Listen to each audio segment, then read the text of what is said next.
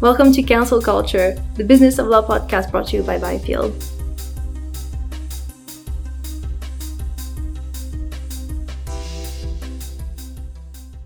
Welcome back to Cancel Culture, the Business of Law podcast. Ben is back on air this week. Hello, Ben. How are you? I'm good, Meg. How are you doing? Yeah, I'm all right. It's been a very busy week. We're getting geared up for the IBA in a couple of weeks. So, exciting times.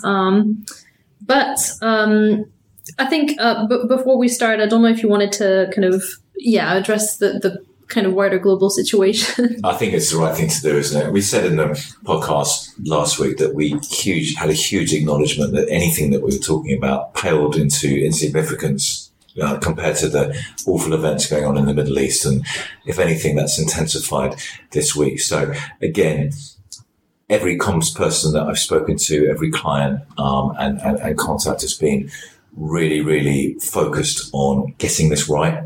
And that's absolutely the right thing to do. It's been, terribly difficult for every firm.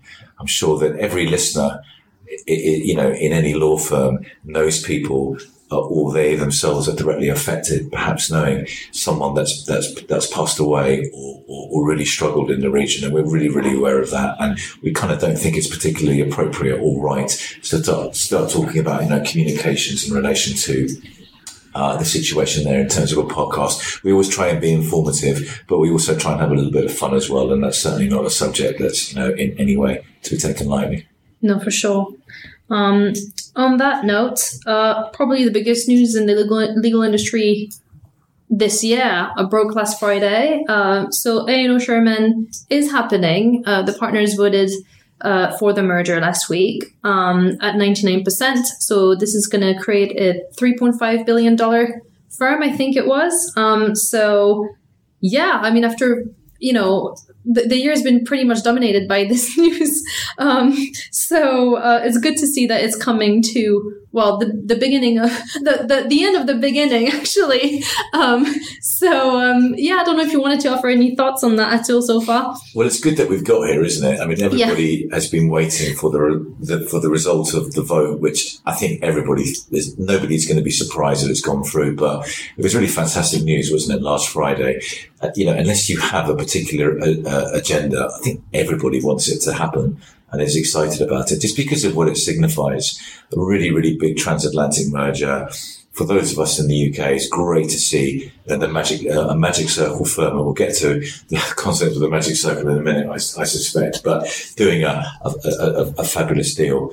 I really, in terms of all the column inches that were written, I probably spent the most time looking at Jonathan's piece in the Times today, which he raises some punchy, but I think quite good questions. And he says if you kind of take the gloss of the two brand names away, you're left with a firm that is not that different from a constitutional size and other perspectives than others from transatlantic mergers over the years. And that's a really good point. And he goes on to say that, it's not necessarily going to be 100% happy ending for everybody concerned. There may be casualties of partners leaving, of remuneration issues and all sorts of stuff. And he talks about the merger between Clifford Chance and Rogers and Wills, which is even before my time in the sector in 2000, and looking at some of the issues on the US side there. And it's really worth reading actually for everybody to have a look at that. And, it's not necessarily going to be completely smooth for the combined firm, but it feels like there's a lot of goodwill towards it, doesn't there? Yeah, I think there is. I think that's right. And I mean, it looks like they want to get this, to get the first step started pretty quickly, because I think they want to integrate at least partially by May. And they're looking to do it before, which is, really, really fast when you think about it. There's so much to go through. So, I think the next few years will be quite critical. I think the first 5 years of a merger are quite critical to see if it's working out, I think. Well done to them. Let's see what comes next, really. I think everyone will be looking at both firms and the new merged firm very, very closely and how they're getting on and, what kind of work they'll be doing. It's got momentum, hasn't it? They are both acutely aware of having been both been through recent merger discussions, which haven't necessarily ended the way that they would want.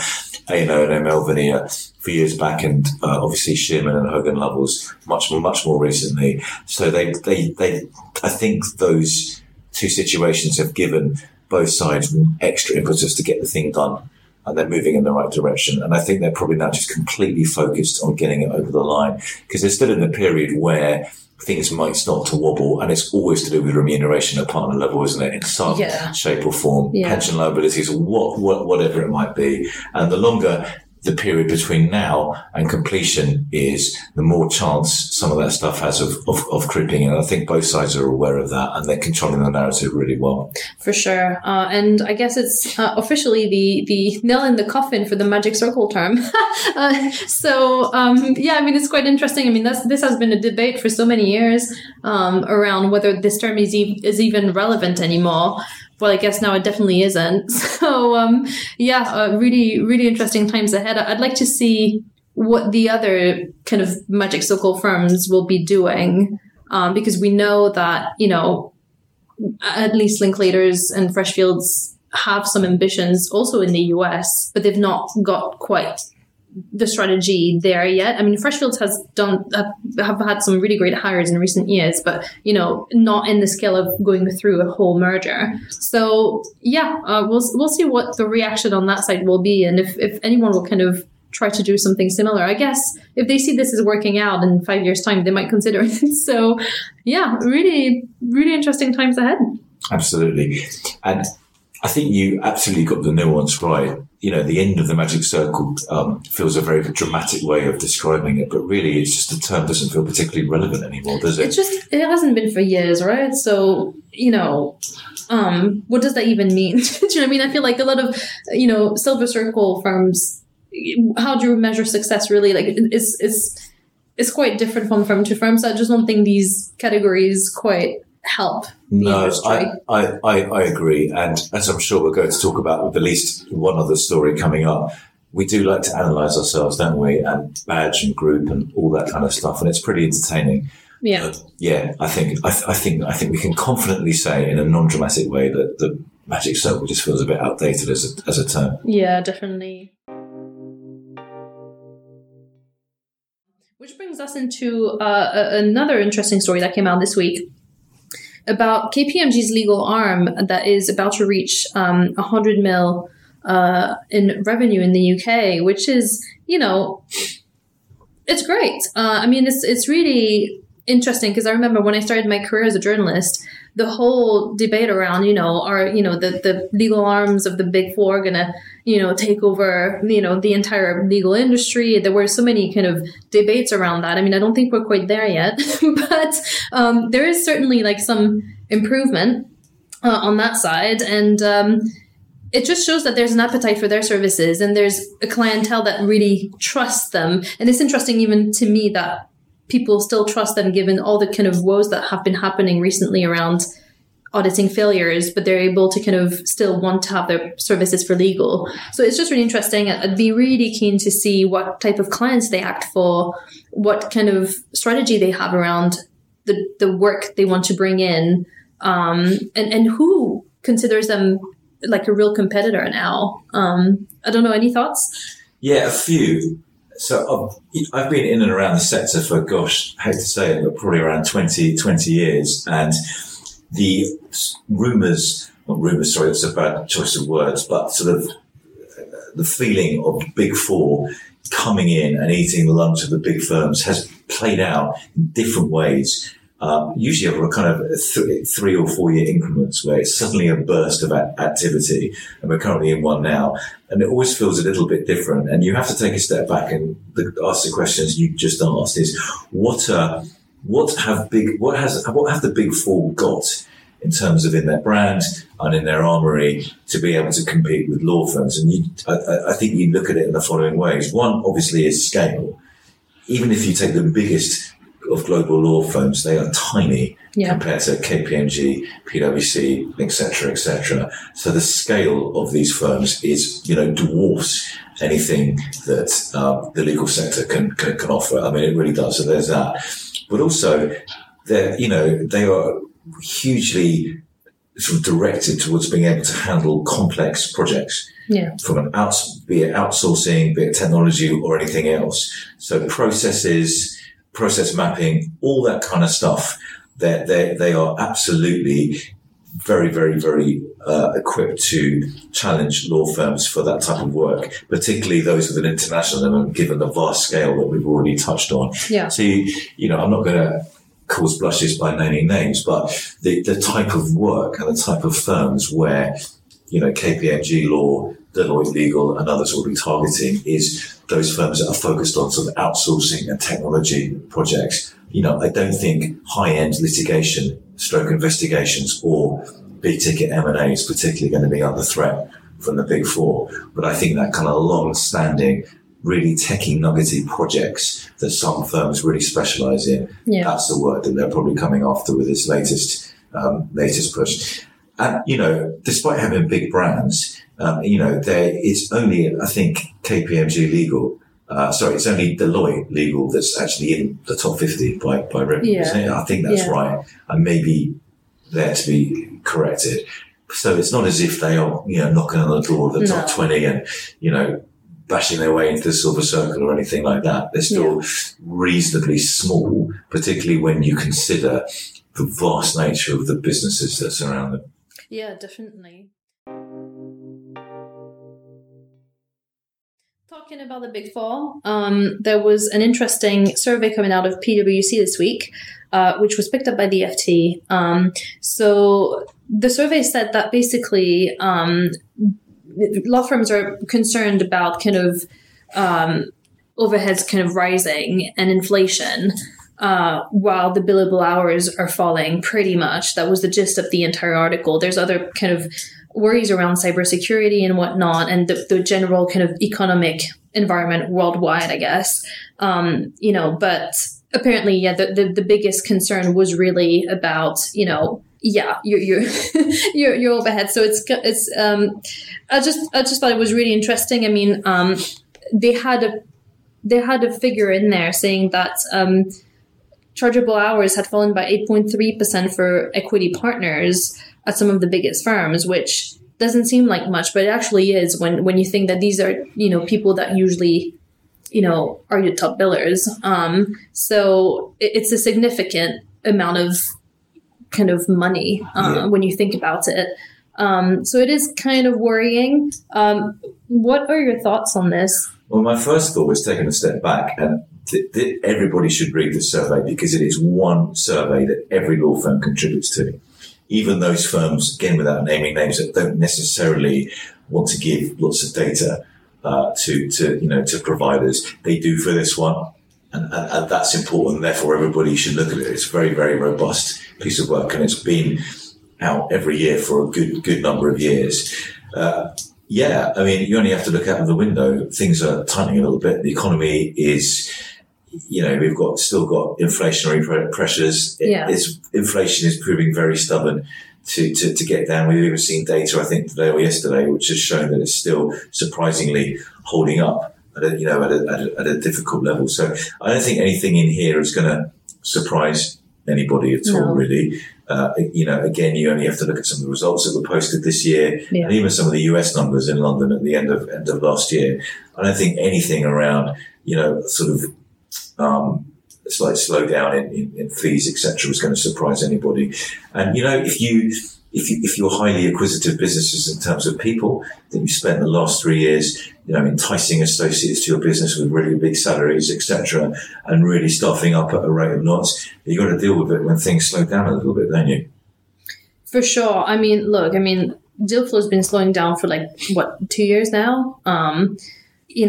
They've made a slew of hires across, levels, and it's just really difficult to cope with when you no longer have as much work. So, the one thing I you've always got to look for positive things, and the big ticket transactional laterals that are going on currently in our market here in London, particularly amongst the big US firms, we should all feel a bit optimistic about that. That people are actually hiring big transactional lawyers who are going to be on, pretty decent big packages and are going to be wanting those at their new firms. People still to see the worth in hiring those now.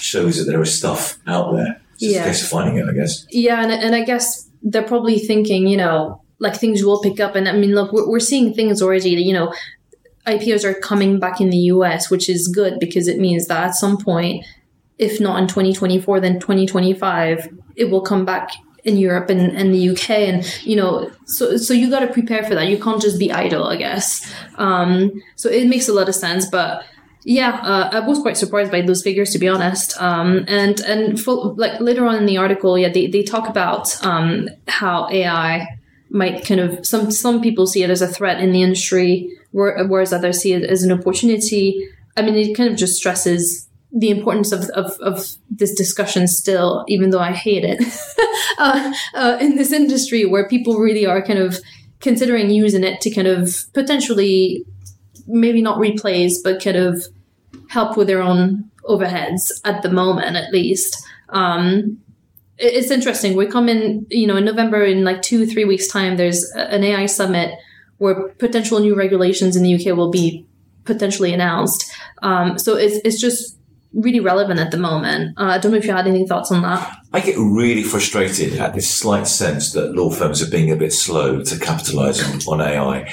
It annoys me a bit. And, even in the PwC survey where it says, I'm quoting the FT here, Susie's piece, artificial intelligence is being discussed widely as a way to become more efficient. But the survey found that few to date have taken any meaningful steps, et cetera, et cetera. Well, you've only got to rewind back to 2016 and 2017, where law firms were embracing AI processes around due diligence and things like e-discovery, etc., in a massive way. And, having been at Saul Tremay at the time, who helped create Luminance, was truly innovative and disruptive at the time. And I think law firms were seen as being ahead of the curve in terms of AI before it was widely fashionable and such a massive thing.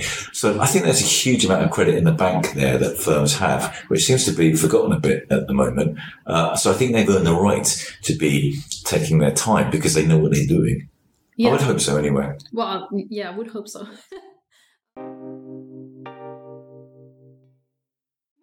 To our last story of the day, also related to tech. So this is a great transition. Catherine Baxi had a story in Times Law today about the Microsoft takeover of Activision, which was approved by the CMA last week. So huge news. I mean, it's $69 billion. Is it billion? Yeah, $1 billion. So it is a big deal. What are your thoughts here? Because you had some really interesting things to say before we record. Yeah, well, before everybody switches off thinking I'm about to go into a load of analysis around competition, don't worry, I'm not.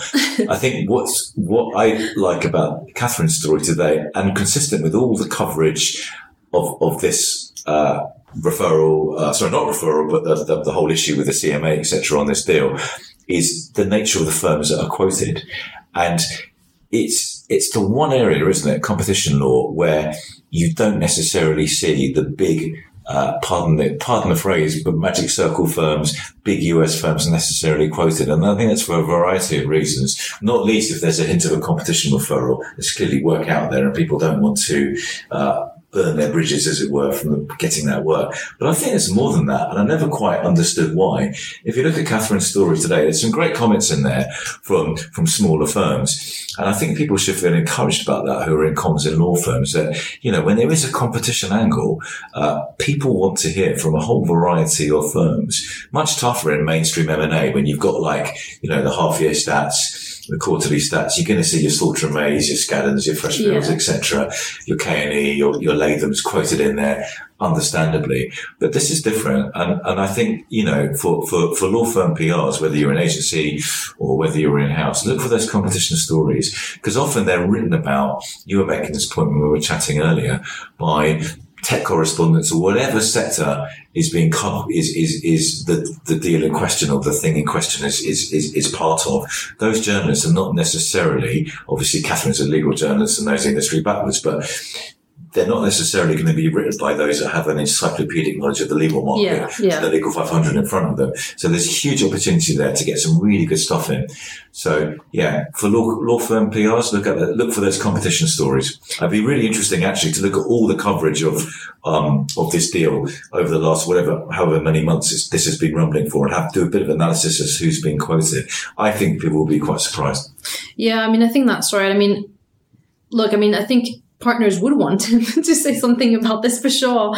But I feel like it's probably because the clients are so high end and probably don't want them to be mentioning their name anywhere, even in a positive way that, this is probably the biggest barrier, especially for a client like Microsoft.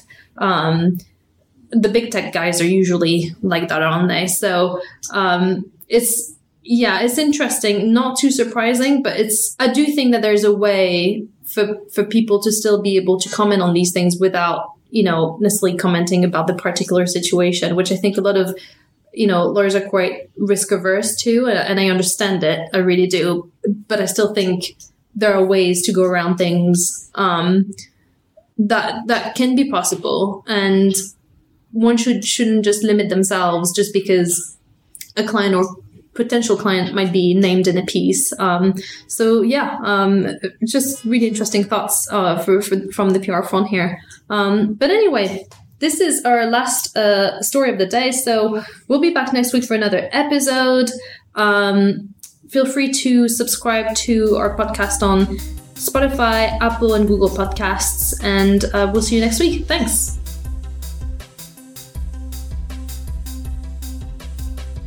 You've been listening to Counsel Culture, the Business of Law podcast brought to you by Byfield. Thanks for listening. Don't forget to subscribe and join us again next week, where we'll be discussing some more of the biggest stories in the legal sector.